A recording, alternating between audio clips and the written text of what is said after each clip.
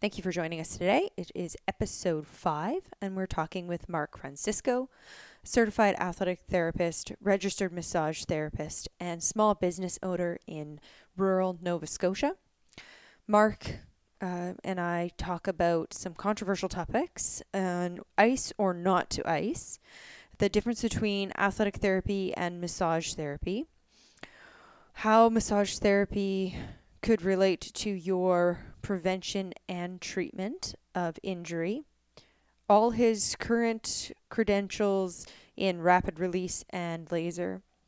The cause of your pain might not be the source of your pain, and creating an educated, client centered treatment, and where we help educate you on how you can build a care team that provides you with the treatments you need to reach your own specific goals. Enjoy the show. Did you have this business started before you got the massage therapy? No. Or was this post massage? So I was doing athletic therapy here and there at the gym in New Minas, and then I started full time at the with the Valley Wildcats. So then I wasn't treating general public, so I was there until the beginning of COVID. Then 2019 July is when I got my my RMT, and that's when I started sports therapy out of Wolfville. And then so basically it wasn't anyway. And that was only 2 days a week because I was still with the hockey team. And then COVID came, shut down, and then reopened September 2020 and went full time. And And then it's just been growing since then. Yeah. And then that's when you recently opened Berwick. That was about a year ago. January 2020. Okay. So 2021. 2021, after the pandemic and the shutdown. Following year, you opened up in Berwick. Just to give a background on your expertise as a healthcare provider. You have started off as an athletic therapist. Where did you go to school for your athletic therapy? Sheridan. And how long were you in AT before you got your RMT? 3-4 years. 3-4 years. So after getting your RMT, you've opened up the 2 spaces. Do you still have the space in Wolfville? Canning. Yeah. Canning and Berwick. Yeah, closed Wolfville at COVID. So I had Wolfville and Canning before COVID. COVID shut down. And then it was just Canning until January 2021. Then it's Canning Berwick. And so right now you're treating a general population and you're with football. Okay. Football Nova Scotia. Yeah. Correct. How long have you been with Football Nova Scotia? Since 2017. 2017. What do you find is the biggest difference between working as an athletic therapist and working as a massage therapist? Like, do you find there's a huge difference? Or have your manual therapies just kind of like melded? They blend, but at the same time, like I'll do massage, and I'm like, oh, you need therapy. So I'll do like I even tell people like my therapies are not like my massage is not a typical massage. Like I'll be doing massage, and if I find something that I need to address, I'll address that with like athletic therapy. Or now I took rapid, so sometimes I'll put some rapid in there at the end of the treatment. So you develop your treatment protocol for each client as an individual basis, whether you're going to shift more into your massage therapy. I come as a massage client, and then I'll start with massage, and then maybe end with some athletic therapy stuff. It's a nice combination to have. Yeah. And it's a really good background because when you go to, because you went to ICT, Northumberland College, and they actually offer an opportunity to cut the course in half if you come in with a kinesiology or an athletic therapy degree, which is quite helpful. But I do also find that I blend my work a lot depending on who's coming in. And some people just want the massage therapy and some people just want the athletic therapy. Yeah. And it's fine. Like you'll adapt to it. But as you get to know your clients, you can kind of shift your treatments, but it's always on an individual basis. What do you find is the biggest thing that stands out? Like if somebody was to come in for an athletic therapy appointment with you, what is the biggest thing about the AT appointment that they should know? Like what should they prepare themselves for? Because a lot of people don't know about athletic therapy. No, I get that question a lot. And so, with the athletic therapy, it's just, in my space right now, we're kind of constrained with, some things like space. So a lot of it is manual. So with me, it's, we do a lot of manual, but then a lot of it is exercise. Some people just want me to do some manual work, but I also include the exercise aspect of it, as well as some modalities. I don't really use too many modalities, but to answer the question is, when you come in, expect that you will be put to the limits, because you have to find what is causing the problems. It's just and yeah, so we'll push you, so it might be a little bit painful. At some depending on the injury, to get you where your full range is and maybe what's causing the problems, but yeah, that makes total sense, because a lot of people don't understand that within their assessment that they are going to have to find that level of discomfort, because if you're not finding the edge of your discomfort, how are you going to find out what's causing it? Exactly. Right? So you take somebody through their assessment, but oftentimes you're like, well, it hurts when I do this. And what I've run into, and I don't know if this is the same for you, is then doctors will just be like, well, stop doing that. Yeah. Like, stop squatting. Yeah. What, you want them to stop Yeah. getting in and out of their car? You want them to stop sitting on the toilet? I've had patients come in and it's like, oh, can I do this? I'm like, yeah. So a lot of the talk is about listening to your body.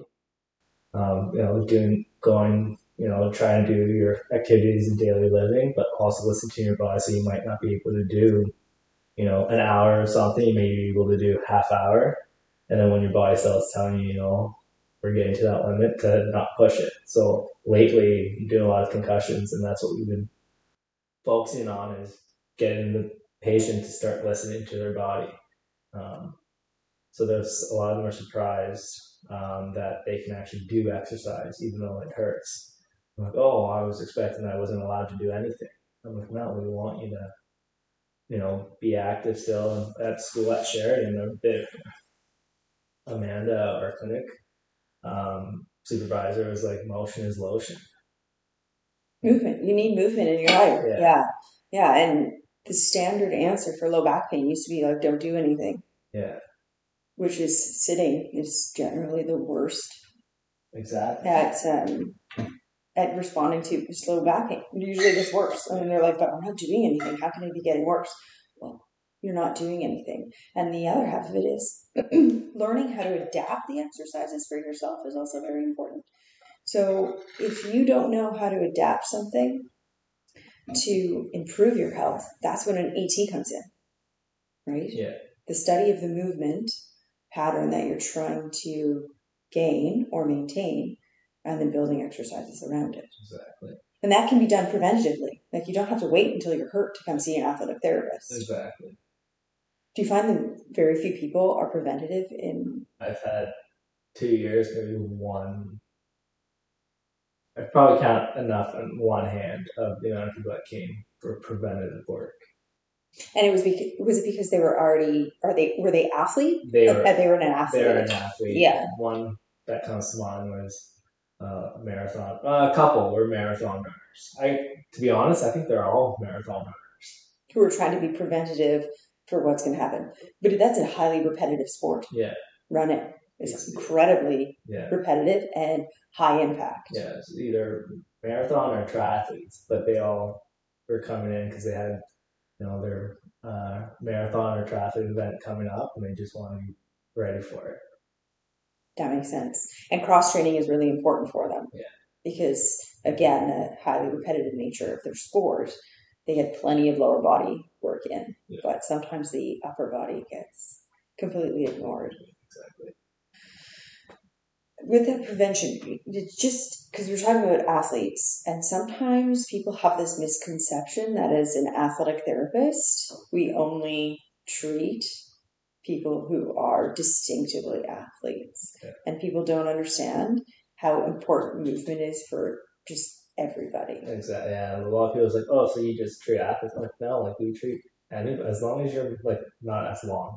But, athletic therapists, we treat, the athlete, we treat the weekend warrior, we treat, if you're walking around and that's all you do is just go for walks every day, we treat everybody. We're not just athletes. Yeah, we might have started with just treating athletes back when athletic therapy, became a profession in Canada. But now it's like we treat everybody. Well, everybody needs to be able to move. Exactly. Yeah. So with your massage, do you find people come in for any preventative massage therapy treatments? Because they see like AT and massage is very different. I find that there's more people that come for preventative massage than preventative athletic therapy. Do you think that is because massage therapy is very passive for the person who shows up? Like most massage therapy treatments are just them relaxing. I think that's it. They just want to come in and just, not have to think about anything and kind of just remove themselves from what's going on in their everyday life. And then just for an hour or half hour, 45 or 90 minutes, they can just relax and not have to think about anything. How would people build athletic therapy, massage therapy into kind of how they approach their health and wellness? How would you build that into somebody's monthly or weekly routine? Definitely like the maintenance with massage, and then with the athletic therapy is just getting like exercises in to help stabilize your shoulder or your hips, or just fixing the muscle imbalances, because by doing everyday activities, there are going to be some muscle imbalances. So I think by coming in for your maintenance massage and then coming in for maintenance checkup to see how everything's working, how the range of motion is, how the hips are doing, if they're level, or is there any compensation happening in the body. I think that'd be the best way to do it. What are some compensations or muscle imbalances that you see most often? I see a lot of like the quad VMO, like balance with glutes. A lot of this year I had a lot of people with like patellofemoral. I know it's a generic patellofemoral pain syndrome coming in with no generic knee pain, and a lot of times it's like VMO isn't firing, and the lateral aspect, what the thigh was so tight, pulling on different structures, and that's what I've been trying. How does that traditionally present in those people? Like if somebody was experiencing potential patellofemoral pain, again, very generic term, or that quad not firing, how would that present? It would present more of like just general knee pain and no real mechanism of injury. Like they don't remember doing anything to the knee. They just gradually start getting pain around the knee. And it's that like, my knee hurts. Where does your knee hurt? And then they kind of just like mime their whole knee. It just hurts. Yeah, it just hurts. It just hurts. It's like what bothers you. It's like, like start bending, or try to get up. I can feel it, and then it just hurts. So I'm like, okay, perfect. So you kind of know what. Then you do some testing, and and then you find out, it's just very tight on one aspect and you're weak on the other. So it's generally tightness on the outside of the quad and then weakness in through the inside of the quad. Yeah. Where would you start with somebody if they came in with that generalized knee pain? What would be your first step in improving it? What can somebody do today if they can't get in to see anybody? What should they start with? Just like foam rolling the outside of the leg, and then kind of isolating the quad, like fastest medials, oblique muscle, kind of with squats, with squeezing a ball between the knees, and it's more of just releasing all the tissues on the outside. Manual therapy is very important for that, and it's easier to actually have somebody else do it to you than for you to do it to yourself sometimes. Like there's some people that might be a little bit of a masochistic kind of painless gain, but other people can't get through that pain threshold to even get deep enough into the tissues. So that's when manual therapists like yourself can break down the tissue, and it's not always comfortable. No. It's not a comfortable feeling at all. Especially if you're foaming on the IT band. Yeah, no, that's, some people would shy away from that. But you can build up to that in a therapy setting. And you said something interesting, squats. Squats I watch videos on squats all the time, and I have to laugh at what people do. And I did bring this up in the last podcast that I did on somebody squatting on the top of 2 dumbbells and then completely wiping out, as if you need to change a squat all that much. But I've also had doctors tell my clients to not squat at all. Like, don't squat. How do you, like, what is your opinion on that? Normally, it's anyone comes in, like bodyweight exercises. You can't go wrong with bodyweight exercises. So it's people's like, oh, my knee hurts, and we'll do wall squats because it's safe for the person. They have the support with the wall, and then they just go down as far as pain will allow them. So our big thing is like a lot of the exercises we want pain free. So just getting it and trying to increase some of the load on the joint as safe as possible. It's very functional movement. Yeah. Because people do need to sit in chairs. You got to sit, stand up. Yeah. Sit in the car. Get out of the car. So it's you're told not to do that. You can't do a lot of things that you do in everyday life. Or sit on the toilet. Like, I don't understand how you can tell somebody completely to remove such a simple exercise. And what we aren't saying to people is go out to your local gym and like try to back squat 500 pounds. Right? And just going, even if it's 10 centimeters, it's still helping.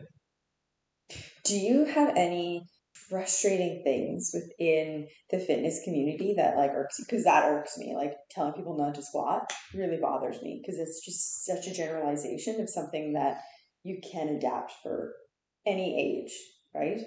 You can change the exercise. Is there anything for you that just, when you hear it, it's like nails on a chalkboard, that you're like, why are people still believing this misconception about exercise? For me, mine is just, if something happens, like, don't do anything. Just stop doing what you're doing. For the most part, yeah, there's some things like, yeah, you shouldn't be doing that anymore if it's causing you pain. But a lot of times it's like you want, you roll your ankle, yeah, for a little bit you want to limit the amount of stress on it, but you want to little by little incorporate the range of motion. Like, you don't want to stiffen up. So that's the thing is like mine here is like isolate, immobilize it, and leave it, and it'll get better. Yeah, stop everything as if you can't, gradually progress activity. Yeah, that's a frustrating one for me. And because it's also can be very frustrating for the clients if they're used to doing exercise and movement to be told to stop doing what you enjoy. Yeah. Yeah.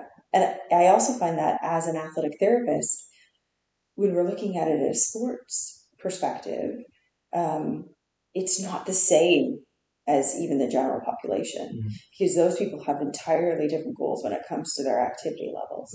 Yeah, you want everybody to be able to move. But when I talked about this with Kaylee, it's that idea of the athletic therapist only being there to tell you that you can't go on the field.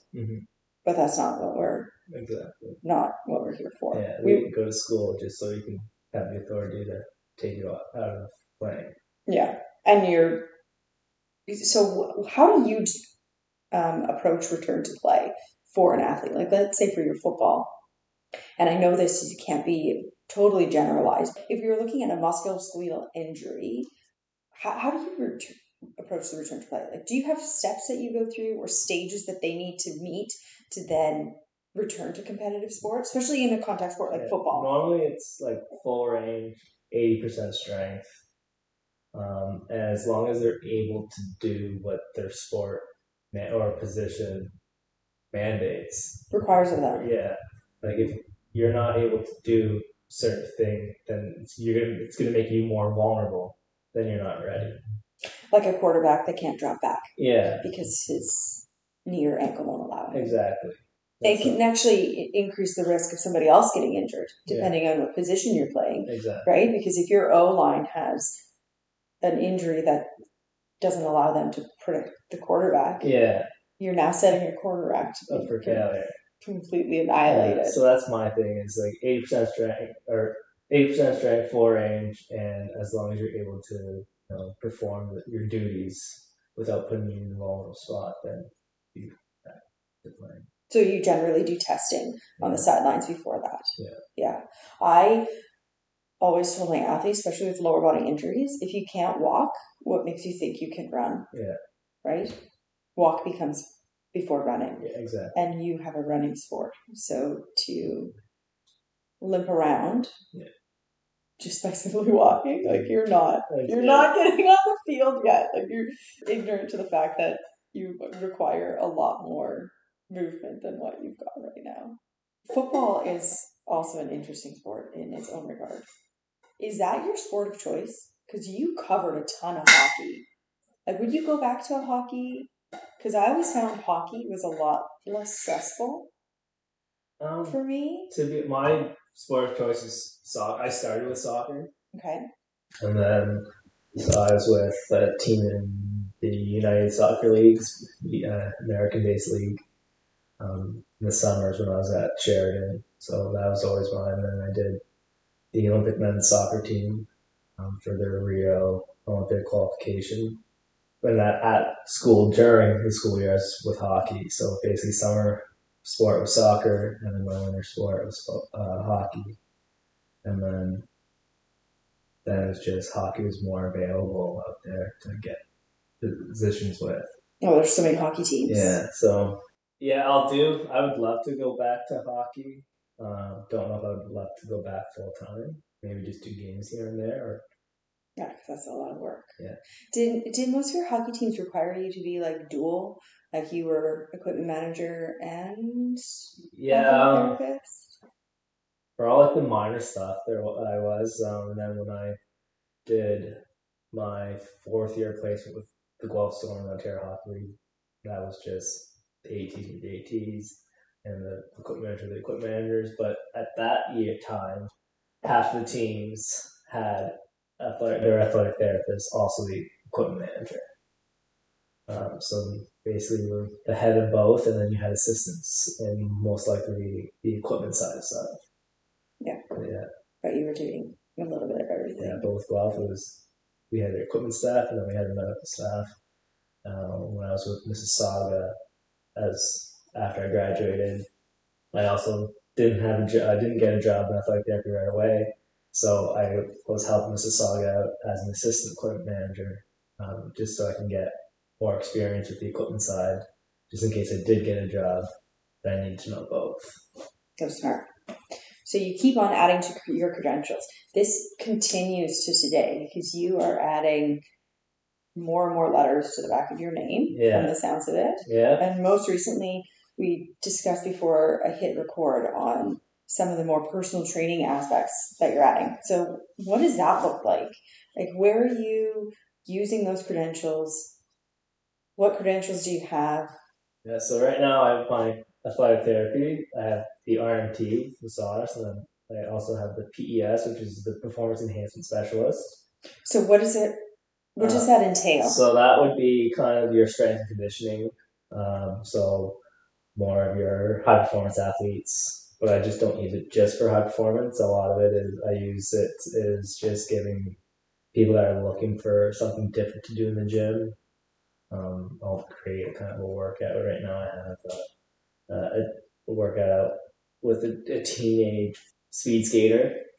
So trying to give her something different so she kind of enjoys going to the gym to strengthen up. But yeah, I kind of use that, giving exercises to my athletic therapy patients, and I'll kind of give them exercises for their rehab.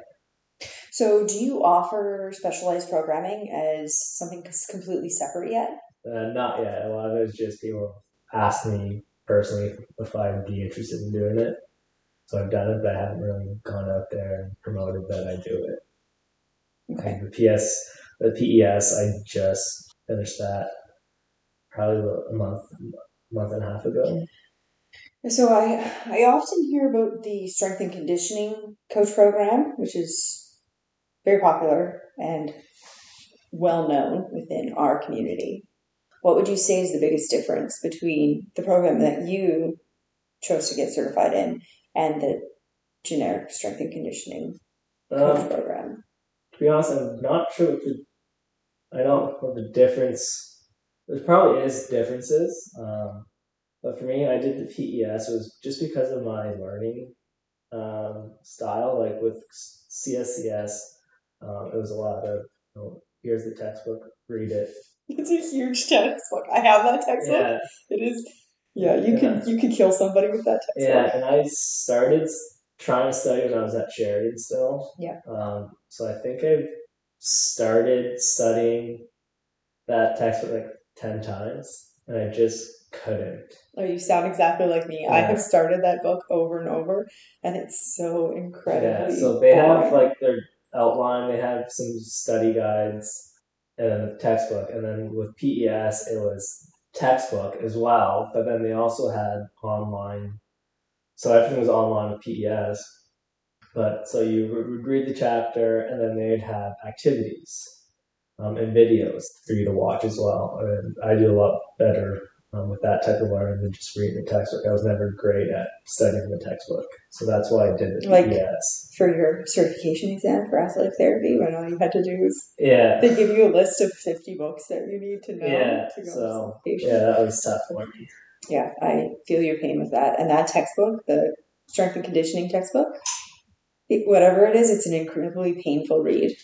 And I also have started it 10 times, and I can't get through it. It's brutal. That's interesting. I will definitely have to link that certification at the bottom of this so that other people can take a look at it. CSCS is a lot more well-known, I believe.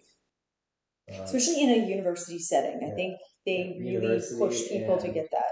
Yeah, like professional sports. Yeah. Came across PES and kind of like, oh, let's try this. Kept getting worse than me trying to study it 10 times. Right. But yeah, the learning style is a lot better for my type of learning. Is the testing the same? Because isn't there an in-person test with this? The PES was online test. Okay, good. It was like 200 questions. 200 questions, 2 hours, I believe. Okay. So kind of like our CATA exam. Yeah. And then, you can do it at home. But then CSCS, you have to go to like a testing center. Yeah, the online component is very interesting.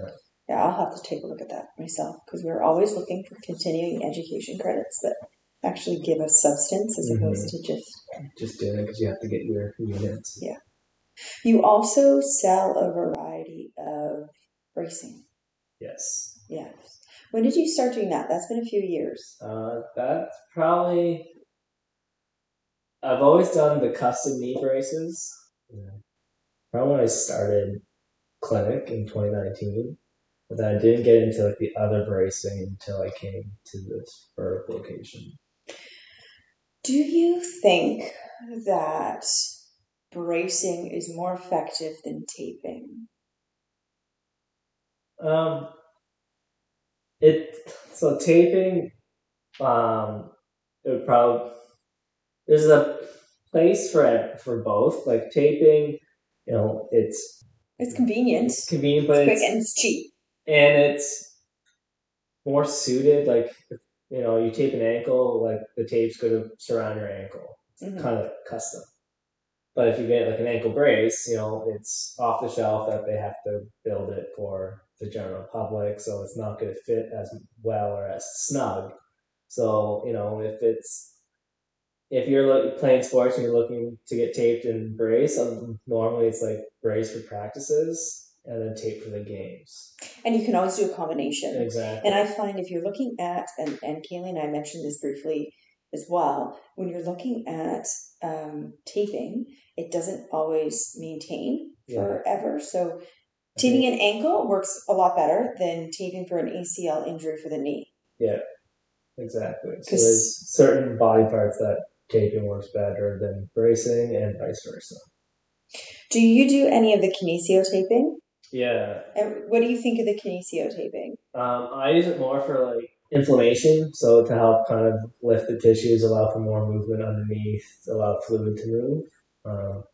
I've heard some people use it for prophylactic taping, which that's not what it's made for. But yeah, I think it's a place and time for kinesio taping as well. Yeah, I can also have decent feedback. Yeah. Because some people get taped for postural. Yeah, the postural taping. And it can just be there for... just kind of remind you if it starts to tighten that maybe your posture is not that great. So it's a feedback to, fix it. Pull back. Yeah. Yeah, I would completely agree with you on there's a time and place for both, and to completely rely on one or the other for absolutely every circumstance, it's going to depend. Exactly. Yeah. What are your thoughts on icing? Because it's been very controversial on like when and where you should ice. Yeah. Again, a time and a place for me personally. Yeah, there's time and place. When the injury happens, the ice is, great to help limit the pain. People say that once you put ice, you're damaging the tissues, but there's two sides of the fence to that, and I'm kind of in the middle. I'm in the middle too, because I don't think it needs to be used for absolutely everything, and for a variety of reasons. Some people are actually allergic to it and have an allergic response. Clearly, you should not put ice on those people. The other half of it is I find that it's helpful to take down that initial pain. And if your pain is brought down with the ice and it allows you to sleep, I think that is very helpful because you're healing during sleep. Yeah. So if you're not sleeping, you're not healing. Exactly. Yeah. People get very dramatic about icing, and I don't understand. It's almost like bringing up the topic of nutrition when people are stuck on a certain diet. It's like, people go like, never. Everything in rehab is relative. You can't generalize that much about any of it. There's better times to be icing. Like if you have an ankle injury and you're still icing 4 weeks after the initial injury, you might need to look at your rehab program. Yeah, you shouldn't be icing that much or that long post-injury. Yeah. Tell us a little bit about your clinic, because you have 2 clinic spaces. Are they basically similar? Like you work the same out of both of them? They provide almost the exact same services out of both. The one in Berg's I would say more of my main location. Your primary location? Yeah, so I'm here, there 4 days out of the week. And then the other location, Canyon, they're basically all day Monday and Wednesday afternoons. Is that a shared space, the one in Canning? I just rent a room, and there's another massage therapist there, and there's some cosmetology services that are offered there as well. So a bit more of a spa setting than a sports setting. So do you find the treatment there is different than your own space? Like, do you get a lot more people that just want a very passive, relaxing massage? Not really. A lot of it is like therapeutic massage. Same like the other massage therapist, the clinic owner. She's therapeutic as well. But I do a lot more massages there than I do therapy treatments. Primarily because of the setting? Yeah. Okay. And then your Berg one, you do... What is the ratio of AT to massage generally? When I first started, I'd probably say like 95% massage or even higher. Yeah. In Berg. Now it's not 50-50, but it's starting to trend that way. It's getting there. What do you think is the biggest hurdle with people when it comes to just you end up providing more massage than AT?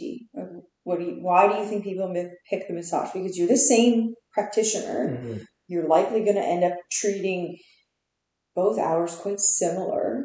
Yeah. Because of just your manual therapy. A lot of people do it because of the insurance. They have more insurance for massage, and then they have for athletic therapy coverage. And a lot of times they don't have athletic therapy coverage in their policy. I find that a lot of the bigger companies around don't have the athletic therapy coverage compared to the smaller companies that do. But yeah, I think that's one of the main reasons why they do the massage. And even if they have the massage or athletic therapy coverage within their insurance, quite often we can't direct bill. Correct. I think the only insurance company that allows us to direct them now is Blue Cross. And that is it. Yeah, I believe that's the only one.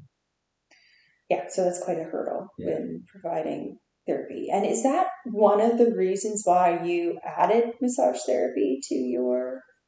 Not the only reason, but back when I was sharing a lot of, like, we did massage as part of our program, we did like a unit in one of our manual therapy classes and kind of got interested there. And then I've always wanted to work with a national program with any sport, and a lot of times there's money constraints, so they'll pick people that can do multiple jobs, and that's kind of got me interested in doing massage, and it kind of blends well with the athletic therapy. So that's kind of why I wanted to do it. I found going through massage, you just improve your skills as far as manual, like your touch skill. Yeah, right? I was told that after I was done massage, my palpation skills got a lot better. Yeah, I found this because there's such an emphasis on it, right? Yeah. You're touching just in general, treatment wise, so many more people for massage and for a lot longer. Yeah. So for athletic therapy, every appointment isn't necessarily an hour long, but your massage, you're with somebody in the room and hands-on treatment for a full 60 minutes. Yeah. And that does change things. So tell us a little bit about your offers in your clinic, what you provide, where you're at. So right now I've added rapid neurofascial release and also laser treatment. So give us a little bit of a Cole's notes, kind of a description on both of those. Rapid, more focused on the bone than the muscle. And it's basically trying to reset pain signals back to the brain, kind of to tell the brain that it's okay to move. Like if you have pain in the shoulder and you can't really go up, flex all the way up, we do treatment there, kind of let the brain know it's all right, and kind of, just send different signals back up there and just try to ease the brain a bit. And it's painful, but at the same time, it does wonders. And then with the laser, it's just kind of penetrates deeper than what a therapeutic ultrasound would, and kind of targets the energy creating part of the cell to create more energy and create a better healing environment. Helps with scar tissue, wound healing, muscles, ligaments, and joints. You took a modality course within athletic therapy, I'm assuming, because I did as well. Laser was definitely not included. We touched upon it, but it wasn't like one of the ones that we really focused on. Your primary focus is probably ultrasound and TENS. NEMS. Yeah. And then we had to do like assignments. So it was like, I did like shockwave and laser. Shockwave is so painful. Never had it done. Oh my God, I did. I had it done for plantar fasciitis, and I never thought I could experience something so painful. And I say this even after experiencing like dry needling, which was also incredibly uncomfortable, but it was still not the same level of shockwave. Like shockwave, it feels like elastic bands are getting snapped against your skin repeatedly, like through the whole treatment. It doesn't sound like that. Oh, it was miserable. It was miserable. And then I had to move to a more I had to change the way I treated my plantar fasciitis. It wasn't my feet; it was my hips. But nobody ever.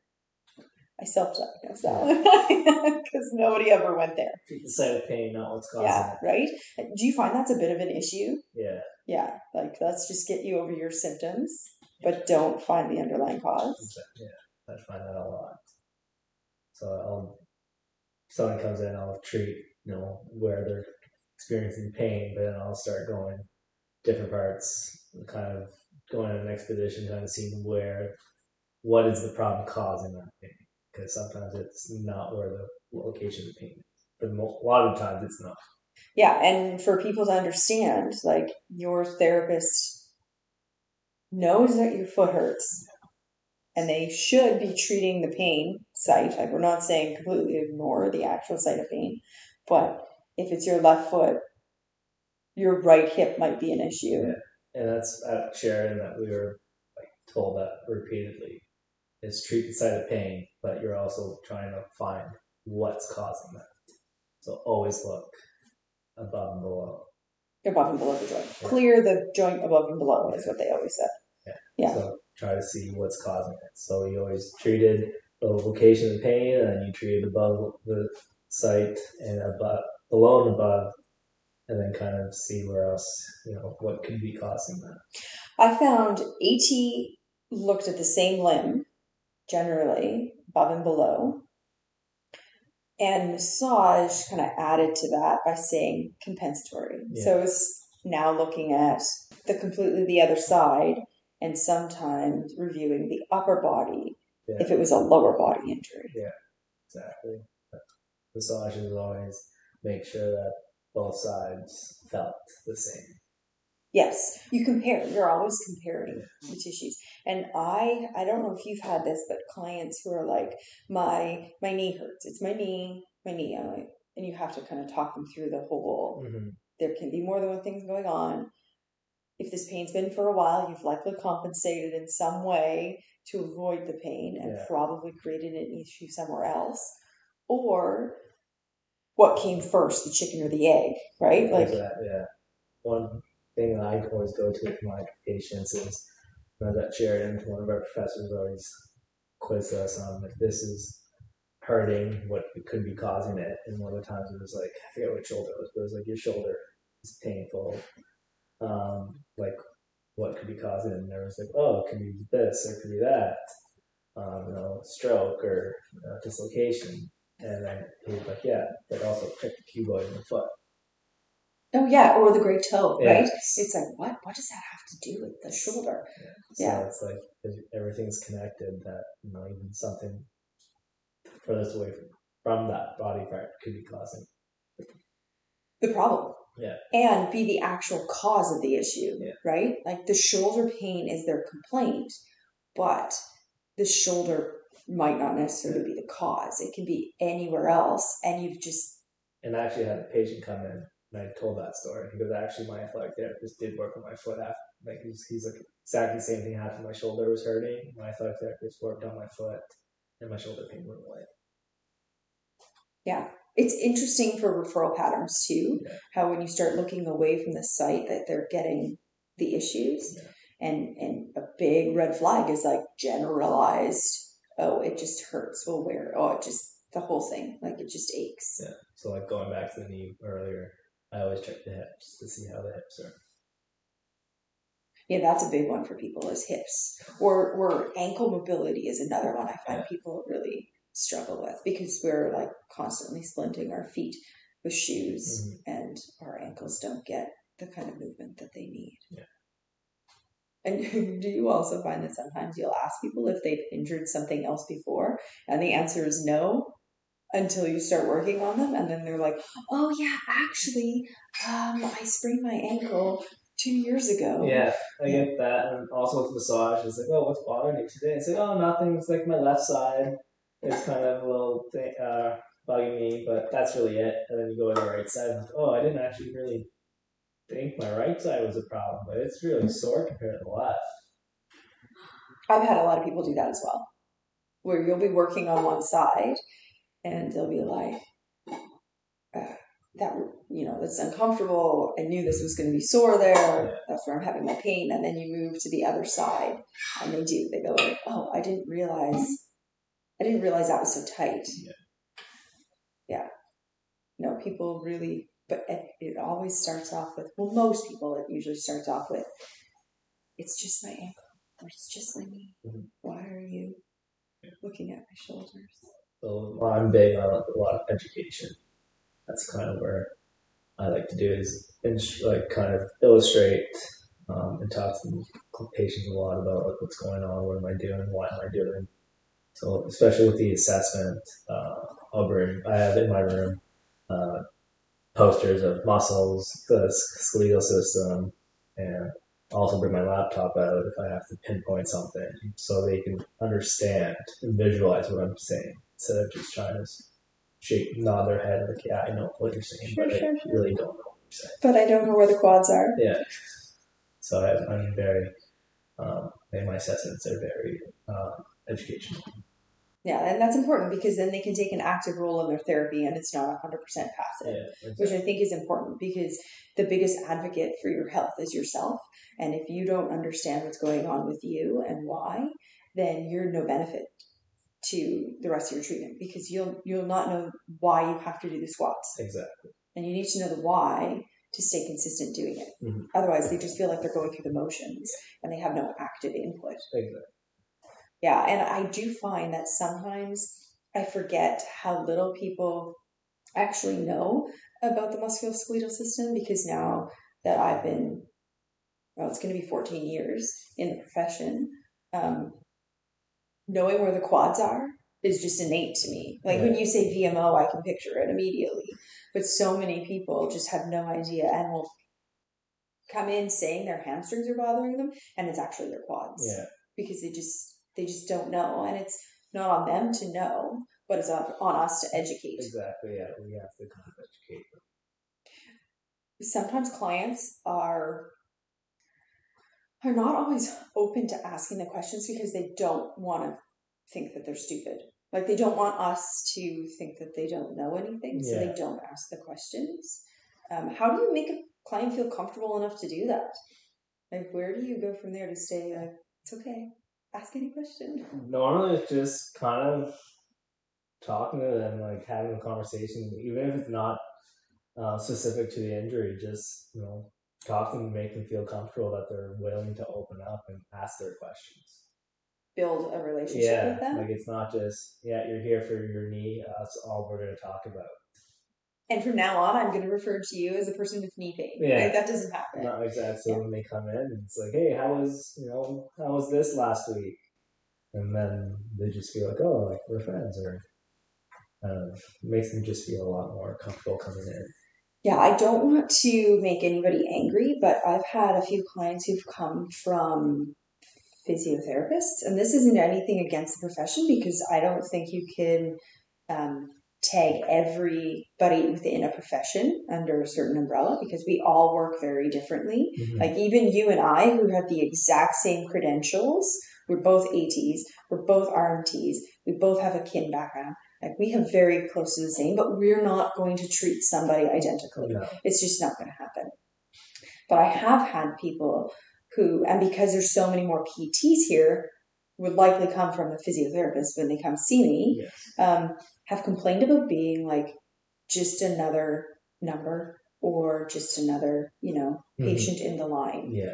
And being bumped around from table to table, only getting physio aids and not even getting a chance to develop a relationship. Yeah.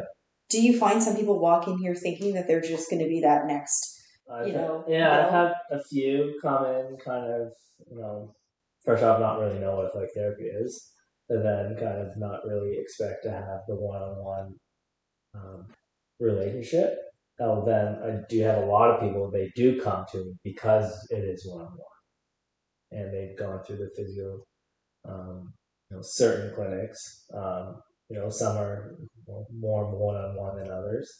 But yeah, a lot of people come from like the ones that you see your physio for 15, 20 minutes, and then you see your PTA after that to go through the exercises, and they come here and they enjoy the one-on-one aspect with their therapist for the whole time. Yeah. Not to say that there's not athletic therapy clinics 100%. That do the 15, 20 minutes with the athletic therapist, and then you see somebody else and move on. Not to say that there isn't stuff like that happening, but for the most part, we work one-on-one. Yeah, we work in general, like if you were to generalize both, one kind of pushes the 15-minute appointments, heavy modalities for a lot of them. And again, that's not going to all of them because there are some ATs that rely heavily on a modality, and it goes back to there's a time and a place. Yeah. But I know a client of mine who should have required primarily a manual style treatment and was just left on machines. Yeah. And I've worked in a couple of clinics, and they were both PT clinics, and one was modality based, and the other one was a mixture kind of more similar to the athletic therapy round of treatment. That sometimes you use modalities, and other times you just do manual with exercise. I think it's important too for patients and clients to understand that you need to find the therapist that works for you. Exactly. Like if it's not working with one therapist, if it's a physio or an athletic therapist or an osteo, it's not to say that that isn't going to work. It might be the therapist treating you. Maybe you just have to switch and find another clinic or find another therapist that suits your goals and I guess it would be your goals. It would be your health goals, right? And if you don't think that you're getting everything that you need out of them, and this isn't saying that sometimes there needs to be a little bit of continuity of care. Like you can't always go searching for an answer you're looking for to just confirm something that you just want to hear. But if you're genuinely it's not working with that therapist, and sometimes I think it's because they don't want to offend us as the therapist. They don't want to say, this isn't working. I need to either add something to my care. What would you recommend? They don't even want to come out and ask that. Yeah. Like, do you find that sometimes your clients who you haven't had a chance to build a relationship with do struggle with that, or you finally build the relationship with them and then they're comfortable with telling you that they want to expand their healthcare provider team? For me, it's a little bit of both. A lot of times I will, because I always ask the next time they come in, it's like, how are you feeling? How'd you feel after the last treatment? And they're really open with that. And then from there, I'll kind of, if they're not willing to say anything, I'll kind of say, like, is there anything you want to change? Kind of get them involved more in their rehab than just saying, hey, this is what we're going to do. You do these exercises, and that's it. And I feel like getting them more involved in decision making helps them all, kind of open up a lot easier. Yeah, I find the exact same thing. And I have had clients eventually tell me, and I have, not only do they ask me, like, would you consider acupuncture a good idea to add? Like, should I see an acupuncturist? Yeah. And I often say, well, there's nothing wrong with giving a new modality a try or a new therapist a try. Yeah. And then they'll sometimes come back with like, oh, I wasn't sure that you'd be okay with me seeing somebody else. Yeah. And you want to be like, you need to develop a team that works for you. Whether that's seeing 4 different massage therapists, you see 4 different massage therapists because none of us are going to be the same again, exactly, right? Yeah. Well, sometimes after I'm seeing this client or patient, I'll say, hey, have you ever thought of maybe doing this as well, to go with the athletic therapy? And they're like, oh, yeah, I never really thought of that. And then they'll go and it's like, oh yeah, come and see you and go and see so-and-so. It's helped a lot. Yeah, building that team. Yeah. Yeah. And I just want to make sure everybody's clear on that. It's okay. If your therapist is comfortable with himself and putting you first, like it's always about the client and client care. And it's utmost importance to put them first. If you find another therapist that can give you benefits, we think that's a great idea because it can only build on what we're doing because we can't do everything. Yeah. We can't be everything to everybody. Sometimes you need to add in, the techniques of an osteo or a nutritionist, even a life coach. Like we can't cover every base. So if you think you want to try something, by all means, give it a try.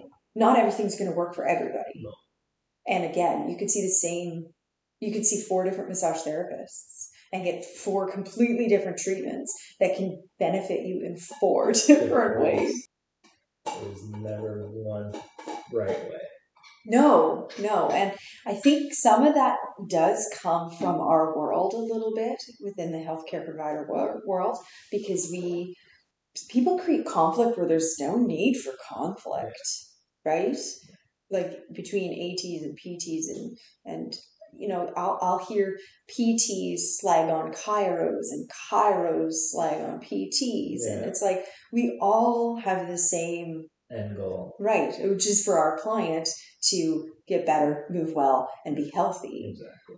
So who cares if they're seeing 10 of us? And there's a right time and place for everything. So, Yeah. Every profession brings something to the table. Exactly. And every individual therapist brings something to the table. Exactly. Yeah.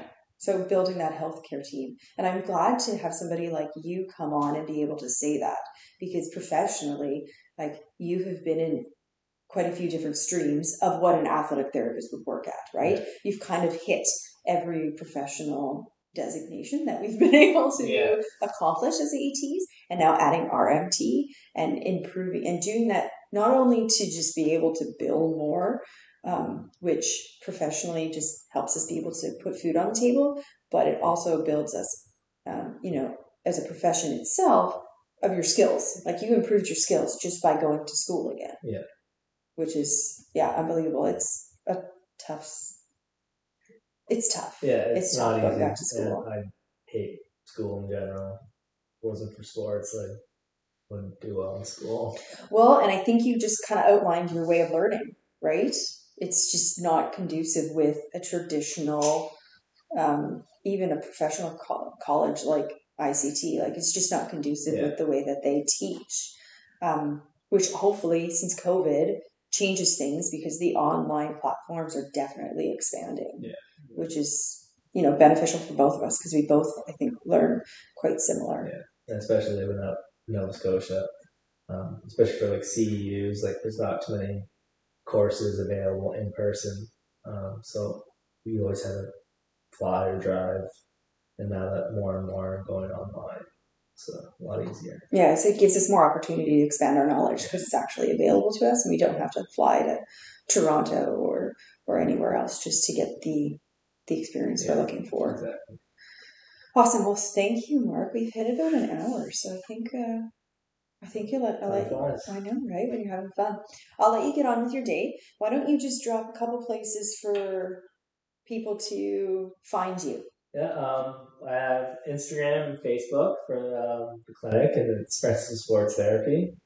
And go there and find out more information. www.fstherapy.ca. And you do offer online booking, correct? Yes. Perfect. So people can just go on and book with you, both athletic therapy and massage. Laser, and rapid. Perfect. And then soon to be a aspect of potentially personal training and programming, which I'm going to encourage you to just jump on board that. Create your niche. Yeah, I think once the clinic goes through a reno, then I'll probably start doing that. That's awesome. Yeah. Well, congratulations with everything you've accomplished. Thank you. And I hope you have a good day. You too. Thank you for joining us today. I appreciate you taking the time to listen to my podcast. If you would like to get athletic therapy or massage therapy treatment, you can go to my website at www.foreskatetherapy.ca. You can follow us on Instagram and Facebook, Foreskate Therapy, or you can always send us an email if you have any questions or concerns about any of the podcasts that have been released to date. It would be foreskatetherapy@gmail.com. Have a lovely day.